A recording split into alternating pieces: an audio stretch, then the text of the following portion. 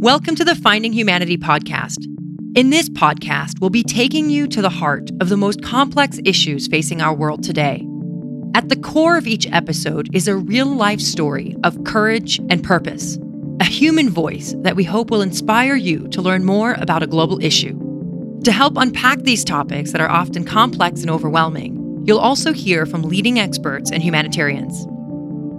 Finding Humanity was created through a partnership between the Humanity Lab Foundation and Human Group Media. Our inaugural season is made possible in part by our collaborating partner, The Elders. Thank you for being here. Now let's get into the show.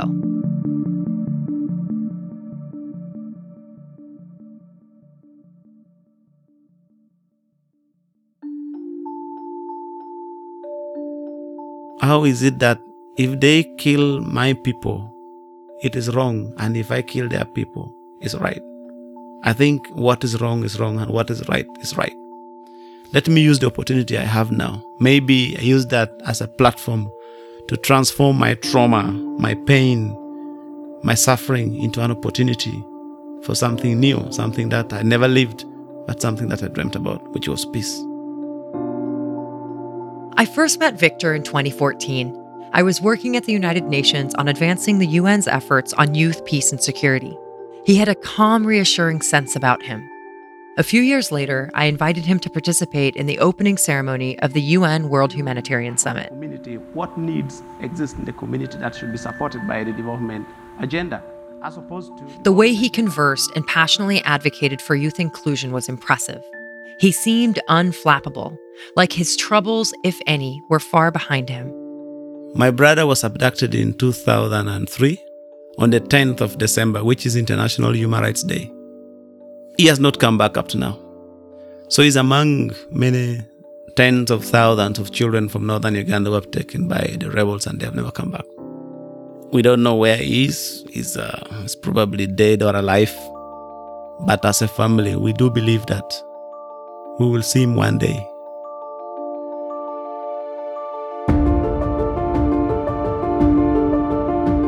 This is Finding Humanity, and I'm your host, Hizami Burmata. I'm a human rights activist and social innovator, and I'm the proud daughter of a Palestinian refugee. My family migrated to the United States from my beautiful home country, Syria. With years spent working at the United Nations, countless hours advancing social justice causes all over the world, and through the travesties that I have witnessed through my own journey, I have come to know the power of the human spirit. Through personal stories of courage and purpose, our podcast puts a human face on the most critical issues facing our world. In each episode, we aim to educate and inspire you to take action on issues that you care about in your own community, and together to help create a better world.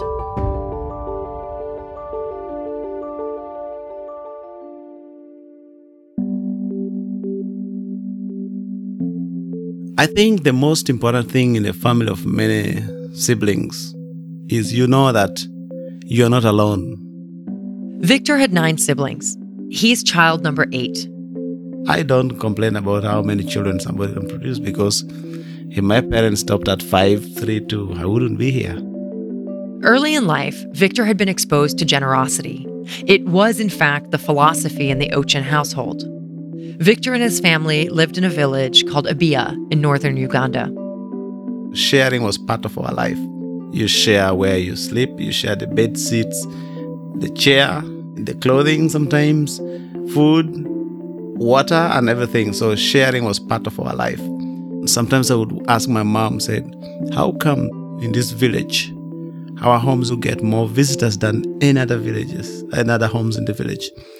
And my mom would say, if your home is good, people will always want to come to your home.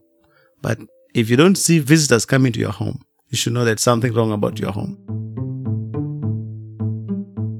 Uganda is a landlocked country in East Africa with a current population of 44 million. British colonization of Uganda began around 1860. Uganda gained its independence over 100 years later in 1962. After independence, Uganda was plagued with conflicts, most of which were rooted in problems caused by colonialism that resulted in political turmoil. Like many African nations, Uganda endured a series of civil wars and coups d'etats. In this episode, we focus on the political turmoil and the war that took place during the period of Victor's life. My childhood taught me so much how to look for the best in every human. But also at the end of the day, I learned my discipline, my passion, my determination to care for life, because I lived in a community where life was a privilege to live a life for one day. Victor was born in 1981, a year after the start of the Ugandan Civil War that lasted until 1986. This bloody civil war was fought between the Ugandan government and its armed wing, the Uganda National Liberation Army, against a number of rebel groups. Victor says that at times it became unclear who was fighting who and who you needed to protect yourself from. When Victor was 6 years old, he was forcibly removed from his home when the violence in his hometown escalated, and his native city turned into a battleground. Uganda has had quite a violent history. That's Christophe Taiteka, a senior lecturer at the University of Antwerp in Belgium. His work focuses on Central Africa, particularly Congo and northern Uganda, where he's been conducting field research for the last 16 years. So after it became independent, basically every change in power, every change in government happened through violence. When the current regime of President Museveni came into power in 1986, this also happened through a coup d'etat. When this happened, the population of northern Uganda feared for genocide. President Museveni has been in power for over 30 years. Due to political turmoil arising from a series of coups, presidents had the history of killing ethnic groups loyal to previous presidents. For context, a coup is defined as an illegal and violent overthrow of an existing government by a small group. When Museveni took power, there was a fear that his rule would continue with genocide and further divide Uganda. So rebel groups were organized. That's what population did to protect itself from violence. So that's how rebel groups emerged. There were many rebel groups, but the ones most widely known were the Uganda's People's Defense Army and the Holy Spirit movement, led by priestess and spirit medium Alice Lekwena. But traditional rebellions failed. And this is where the Lord's Resistance Army of Joseph Kony came in. Joseph Kony is believed to be Alice Lekwena's cousin, which, as I mentioned earlier, was the founder of the rebel group, the Holy Spirit movement. Joseph took over and formed the Lord's Resistance Army, or the LRA. The LRA's goal was to overthrow President Museveni and create a state based on Kony's interpretation of the biblical Ten Commandments. Joseph Kony claimed to be possessed by a range of spirits, and those spirits had directed him to save the population of northern Uganda from genocide. The rebellion took place for a political purpose, in theory to protect the population of northern Uganda, but along those religious lines. However, quickly the LRA of Joseph Kony turned itself against the civilian population. So in other words, instead of protecting the population, it started attacking the civilian population. And this meant abducting both children and adults on a large scale. The LRA committed brutal crimes not only in Uganda, but in other neighboring countries like South Sudan and the Democratic Republic of Congo. Victor witnessed all of this, the horrors and injustices of war, including all the killings, rape, and the breakdown in social infrastructure. I remember my mom, every night she could stand by all the road path leading to our home. She could stand and pray. Even if it's raining, she would stand and pray so that we could be protected. But also she tell us that when you go to bed, you must pray. And what was our prayer? Our prayer was, God, as I go to sleep, I pray that if I don't wake up or something happens and I don't wake up alive, you take my soul. This was the kind of prayer that we pray as children, because you are not so sure if going to sleep in the house, you'll wake up alive or you'd be not abducted or something like that. So it was a very desperate situation. For years, Victor would move in and out of different refugee camps. To protect their family, they would travel to neighboring villages where the fighting and violence weren't as intense. How did your mom, in essence, stop you all as a nucleus, as a family, of really being influenced by violence in these forces? Was that something that she worked with you all to choose, for example, the path of peace versus one of joining in the conflict on either side? I think I remember one particular scenario when my mother was wondering who manufactured the guns. And she was wondering because guns has killed too many. And guns will finish people. Who made guns? It was so easy to kill. It was so easy to take life of innocent children. Your enemy, you disagree, people just get killed. People are being ambushed. People are being shot everywhere. And that was the beginning of the moment I saw that my mother was going through a very difficult moment because she was losing people. And I, as a child, the worst was when we reached a point where guns was the only solution. If you want to be safe at home, feel a sense of security, you must own it, you must have it. But when we had a discussion over and over again, our mother kept on telling us that war was never the solution to anything. Picking up the guns or deciding to go and fight was just an escalation to already a bad situation. Victor remembers how kids like him would find ingenious ways to play, in spite of the violence happening around them. Even if you're in war as a child, you still want to play. Play is a very important part of growth. Victor and his friends made their own football from whatever materials they could find. We were kicking ball, we made our own ball. And then one of the elders came and checked on the ball and said, "Kids, what are you kicking?" He said, "We made our own ball," because there was no single football in that community. The elder picked up the ball and examined it. It wasn't a ball that they'd been kicking around. It was a bomb, and it would have killed Victor and his friends instantly had it exploded. Many of the kids around Victor were forced to become child soldiers. But most of the young people were joining not because they wanted only guns, but they were joining because they also wanted military uniform to wear, because there were no clothes. We didn't have clothing. So it was sometimes the military uniform was a motivation for children to join armed forces. I am going through pain, but I think I am still lucky that I'm not gone through this kind of horrors. The worst was to see the kids who were forced to kill their own parents. They abduct you, they force you to kill your mother, your dad, and then they take you. Victor knew he was going to lose his friends. He also knew that picking up a gun would be his only chance to survive the war. But the choice he made at that point, when he was only 13 years old, was sort of inconceivable. I started pushing these kids, said, "No, don't go." Some listened to me, said I'm maybe stopping them, I'm giving them bad luck. But some insisted and went. Trained for a few hours, deployed to fight. They're caught and their hands cut off, all their weapons taken, and that was it. So that kind of gave me the feeling that my move to start that peace sitting under that tree was a good move. I turned it into a peace club. I decided to do something that was very unusual. I chose peace when it was so unpopular, and everybody thought I was betraying them. I was talking about something that I've never lived, something that I've never experienced. I don't understand what peace looked like, and I'm here promoting peace. They called Victor a coward. Why are you being a woman? That was the concept, that women are always not fighters. That's the misunderstanding, which people had a gender stereotype in our community that women are not fighters. That's why a lot of men, because they want to demonstrate their masculinity, ended up, exposing themselves and ended up dying. When Victor's mom found out that he was stopping kids from joining rebel forces, she was proud of him. But at the same time, she was worried for his safety. My mom said, "You're doing good stuff, but it's very risky, you know that." And I told my mom, said, "Just like you have always asked who made the gun, I have made a decision that I will never learn how to shoot a gun."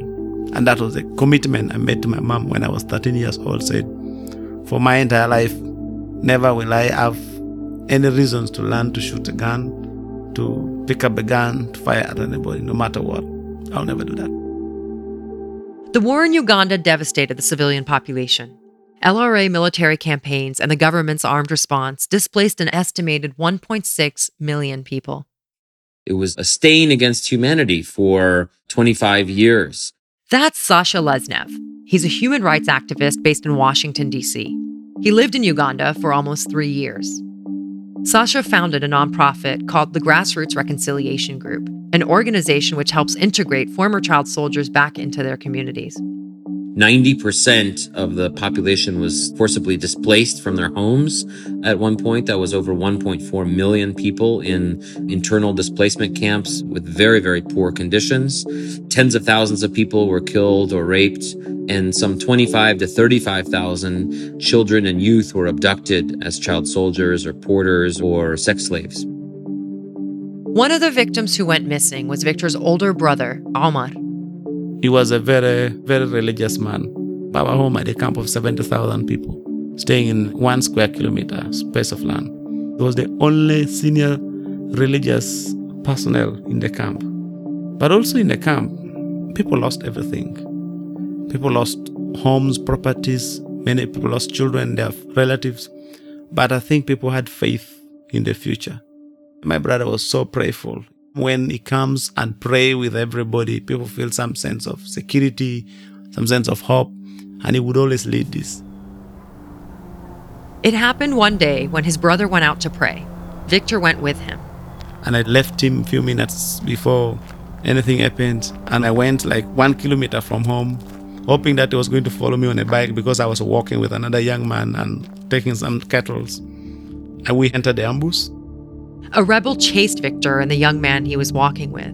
For almost 400 meters, threatening to shoot us. And I told the guy that as long as the bullet has not hit us, let us keep running. So we took off.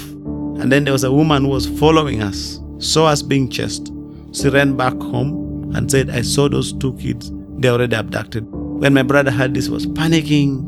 But now my biggest fear was my brother, who didn't know what happened to us, was going to enter the same ambush. There was no telephone, there was no another road. I wanted to talk to him, but there was no means to cross the bridge, to communicate. There was no means. And he wanted also to talk to me to find if I was already taken or what. All of a sudden, a valley filled with rebels separated Victor and his brother. So we were all crying on both sides. And I continued moving. At night, they came and took him, together with my cousin and other family members. Victor's brother has now been missing for over 16 years. I questioned if really my choice was the right choice, to not do anything. But I said my choice to promote peace, even though there's no peace, was right. But it comes to 2 years, 3 years, 4 years, 5 years, you start questioning who is behind the war. How comes the government cannot bring an end to that kind of war? And going for 10 years plus, you find that you are not only destroyed as a family, but you are structurally destroyed. All your basic rights, social security is gone. No education, no health, no housing, no food security, no income. You have no hope. So this kind of feeling is what leads to radicalization. I went through that moment. But it was that moment when my brother went that I said, now what? It's gone. I can't get him back. Victor and thousands of others became refugees in their own country. They are called internally displaced people, or IDPs. IDPs have not crossed a border to find safety, and unlike refugees, they are on the run at home. According to the United Nations High Commissioner for Refugees, or UNHCR, IDPs stay within their own country and remain under the protection of its government, even if that government was the reason for their displacement. People like Victor were ordered to stay in government camps that were nearly unlivable, where malnutrition, crime, and disease were prevalent. But when word of the Ugandan crisis hit Western media, international organizations, including the UN, coordinated food donations and relief efforts in Uganda. So the World Food Programme was distributing food and water. That's Christoph again. This was a fine balance. It was just enough to survive, but it was not enough to prevent these major harmful effects of the camps. So when these camps were established in 1996, this was extremely badly prepared by the government. People, they arrived in particular areas, but there was no sanitation, there was no food aid, and so on. So quickly, humanitarian assistance stepped in, but it didn't help to prevent these major negative effects, both in terms of health, but also in terms of security. Because of the war, Victor had to survive on 1 meal a day, or none at times. UN started sending in food aid. So there would be trucks coming in to bring food, and people queue up for like 4 hours to get food. The first day I went and I saw people queued, got food. Others got double shares, triple shares, because they had the energy, the strength to get it. But the people who did not get food were the child-aided families, children who lost both parents due to war. Some of them were aided by a young person as old as 10 years. They couldn't get food because they were not strong enough to stand in the queue of people who were strong. The sick, people who were wounded, the those who were amputated, the old ones, they couldn't get food. When I saw that the first day, I went back home, not thinking about their food, but thinking about these people who did not get. What are they going to eat? Victor stood in line to get food for people who were too weak to get it on their own. He did it several times a day. Eventually, the food distributors thought that he was stealing food from other people. The food distributors from the World Food looked at me and said, "Who is this guy? And what does he want? What is he up to?" So when they asked the people, "Are you paying him? Or is he taking anything from us?" I said, "No, he's just doing it for us. We don't even know why he's doing it for us." So they asked me, "Why do you do it?" I said, "Because you guys are so committed to distributing food that you just want to give to anybody whose hand can reach you.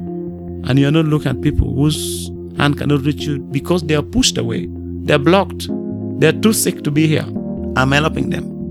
They looked and said, "What are you eating?" I said, "I come here, I go back, I don't get anything." But now, my passion, my feeling, my commitment towards the sick and the weak was getting stronger and stronger. I think I built more desire to help them. I started thinking maybe I should form an organization. I should renew my Peace Academy. I didn't have money, didn't have much knowledge. I didn't get my degree. Because of his urge to feed those who couldn't feed themselves and to provide healing to those who'd been tormented by decades of conflict, in 2005, Victor started his own nonprofit organization. I started scribbling this document for African Youth Initiative Network. Let me form an organization so that I can get support, then I can help people. I wanted to talk about peace because I felt, how long are we going to treat the war wounds without preventing the war injuries? And I formed the organization primarily to help me mobilize youth and community in talking about peace and justice. So I formed the African Youth Initiative Network. I registered it with the government, and then I started moving with a certificate to big donors, NGOs, UN, and every other persons who were there. I asked them, "Can you give us $100, $50, whatever donation you can give towards our initiative? We want to go and talk about peace, we want to talk about people suffering in the community." They would tell me, "Young man, you are too ambitious. You don't know much and you want to run your own organization. If you want a job, go and jump in that truck, go and distribute food, we shall pay you." And I said, "I don't want a job. I want to talk about peace." Having survived much more than rejection, Victor was not about to give up on his dream to bring peace to his community. Many young people decided to found initiatives and organizations that could help their communities. That's Sasha Lesnev again. There was a whole spate of different organizations who got on radio shows, who set up support networks for former child soldiers, who were instrumental in training former child soldiers in, how to have better skills in terms of, setting up jobs and economic opportunities for themselves, but also how to reintegrate better.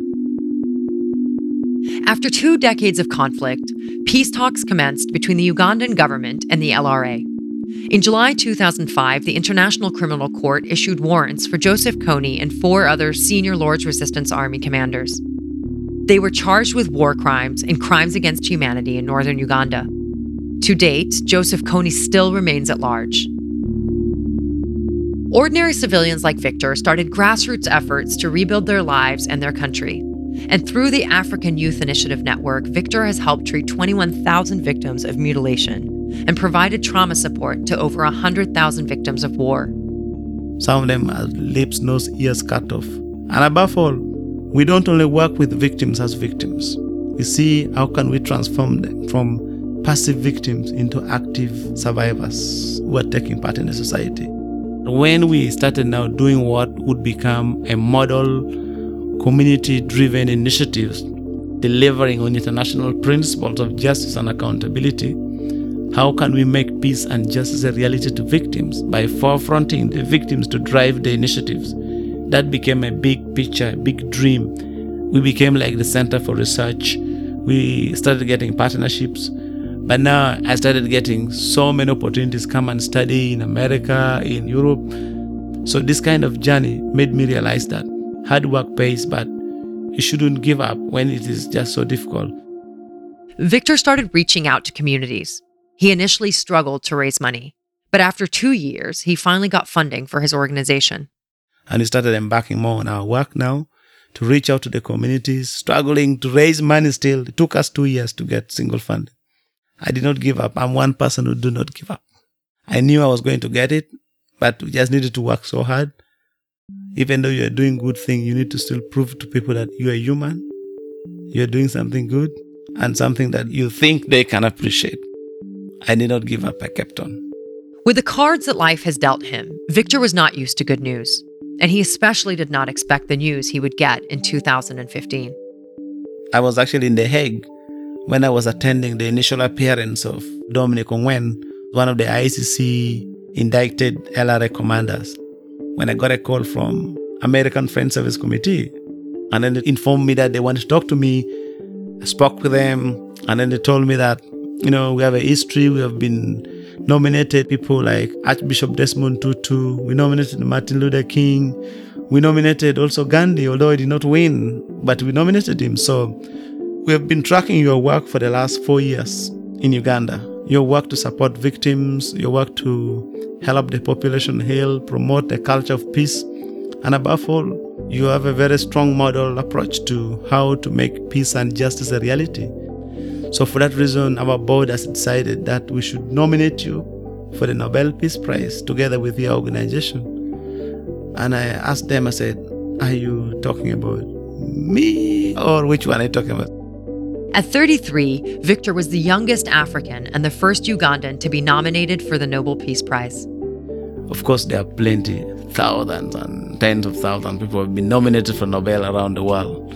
But I was a bit unique because it gained more international news than ordinary. No, it was not ordinary. It wasn't like, it was a very big nomination.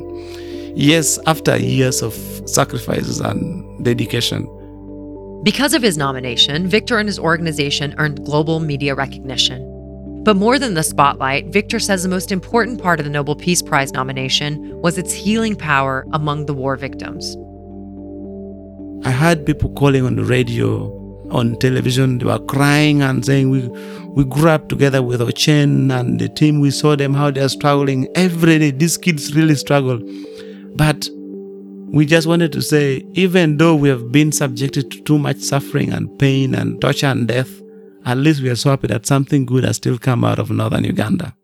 Finally, Victor says that we often believe we don't have the power to drive change, or that we have to go through severe pain in order to succeed. So for all those other people that are trying hard, because I think so many people don't believe that they have the power to drive that change, and sometimes they're so close to making that change happen. What gave you the belief that as a young person, you had a solution that was worth people investing into? I think you brought a good point. There's a problem that I find people say you have to labor, you have to go through severe pain in order to succeed. I think it's wrong to associate success with pain. We are legitimizing human suffering by saying you must struggle painfully in order to become successful. I think there is a reason, there are means, there are mechanisms to make change happen without suffering. To create a societal change, I think it will require a lot of getting back to our humanity. Who are we? What do we stand for? I think if we seek to pursue a future, a life of dignity for everybody, we need to know that it will come in from a very compassionate heart, the heart that is willing to care. I can only say that for those who are struggling, to look for money, to run your own initiatives. People donate not because they have a lot. People donate because they care. Don't appeal to people's wealth. You have to appeal to people's hearts. Victor says each one of us has a responsibility to take care of each other. No matter who you are, no matter your color, no matter your age, young or old, poor or rich, there's a responsibility in our privileges and responsibilities in our misfortunes. I found my responsibility in my misfortunes. I was not privileged, but I was able to find my responsibility within that. But I think what is more important is using your resources for the good of humanity, using your resources for the good of planet. You should seek to make a legacy, the legacy of not having amassed all the resources in this world, but having transformed life. Life becomes much better if it impacts other lives. Today, Victor is a UN Goodwill Ambassador for Peace and Justice. He's received several awards and recognitions for his service to the poor and his inspirational leadership for peace in Africa. He's not only received the generous support of donors, but has also gained their friendship, one of which is businessman and philanthropist Richard Branson. In March 2019, Victor visited Richard Branson's Necker Island for the Virgin Unite and Igniting Change gathering. In brief moments, when Victor is not working on his initiatives, he's pursuing personal goals like learning how to swim. And who better to help Victor reach his small dream than Richard Branson himself, who happens to be fond of teaching people how to swim.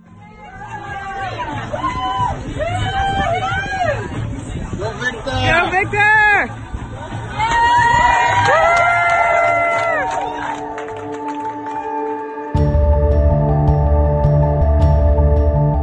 It takes generations to heal the pains of war, and the road to reconciliation and justice is long. We hope that this episode inspired you to learn more about the urgency to rebuild trust and hope in Uganda and other post-conflict countries. Beyond Uganda, we hope Victor's story helped you see the power of young people in driving change and creating lasting peace. We'd love for you to join our global community for change and take action. There are many ways to do that. Here are just a few suggestions. Take the initiative to learn more about Uganda and ongoing reconciliation efforts that are taking place. Also consider supporting Victor's organization and helping raise awareness about his important work. Lastly, contribute your time, your voice, and your resources to support youth-led human rights and social justice efforts in your own community. Before we go, we'd like to thank our experts Christoph Titeka and Sasha Lesnev, who joined us on this episode. Check out the links to resources on our show notes and on our website, findinghumanitypodcast.com. Please subscribe to our podcasts on Apple Podcasts, Spotify, or wherever you listen to podcasts. If you like our show, please rate us and leave us a review to encourage more people to tune in. You can also follow us on social media at Finding Humanity Podcast. In our podcast, we cover pressing and at times controversial social and political issues. The views and opinions expressed are those of the interviewees and do not reflect the positions or opinions of the producers or any affiliated organizations. Finding Humanity is a joint production of the Humanity Lab Foundation and Human Group Media. This season is made possible in part by our collaborating partner, The Elders. While this podcast series is produced in collaboration with our partners, The Elders did not exercise any editorial discretion on this episode. Our executive producer is Camille Laurente. Associate producer is Fernanda Oriegas. Assistant producers Diana Galbraith, and our research lead is Martina Vanat. Mixing, editing, and music by Maverick Aquino. I'm your host, Hazami Burmata. Thank you for listening, and I look forward to seeing you again on our next episode.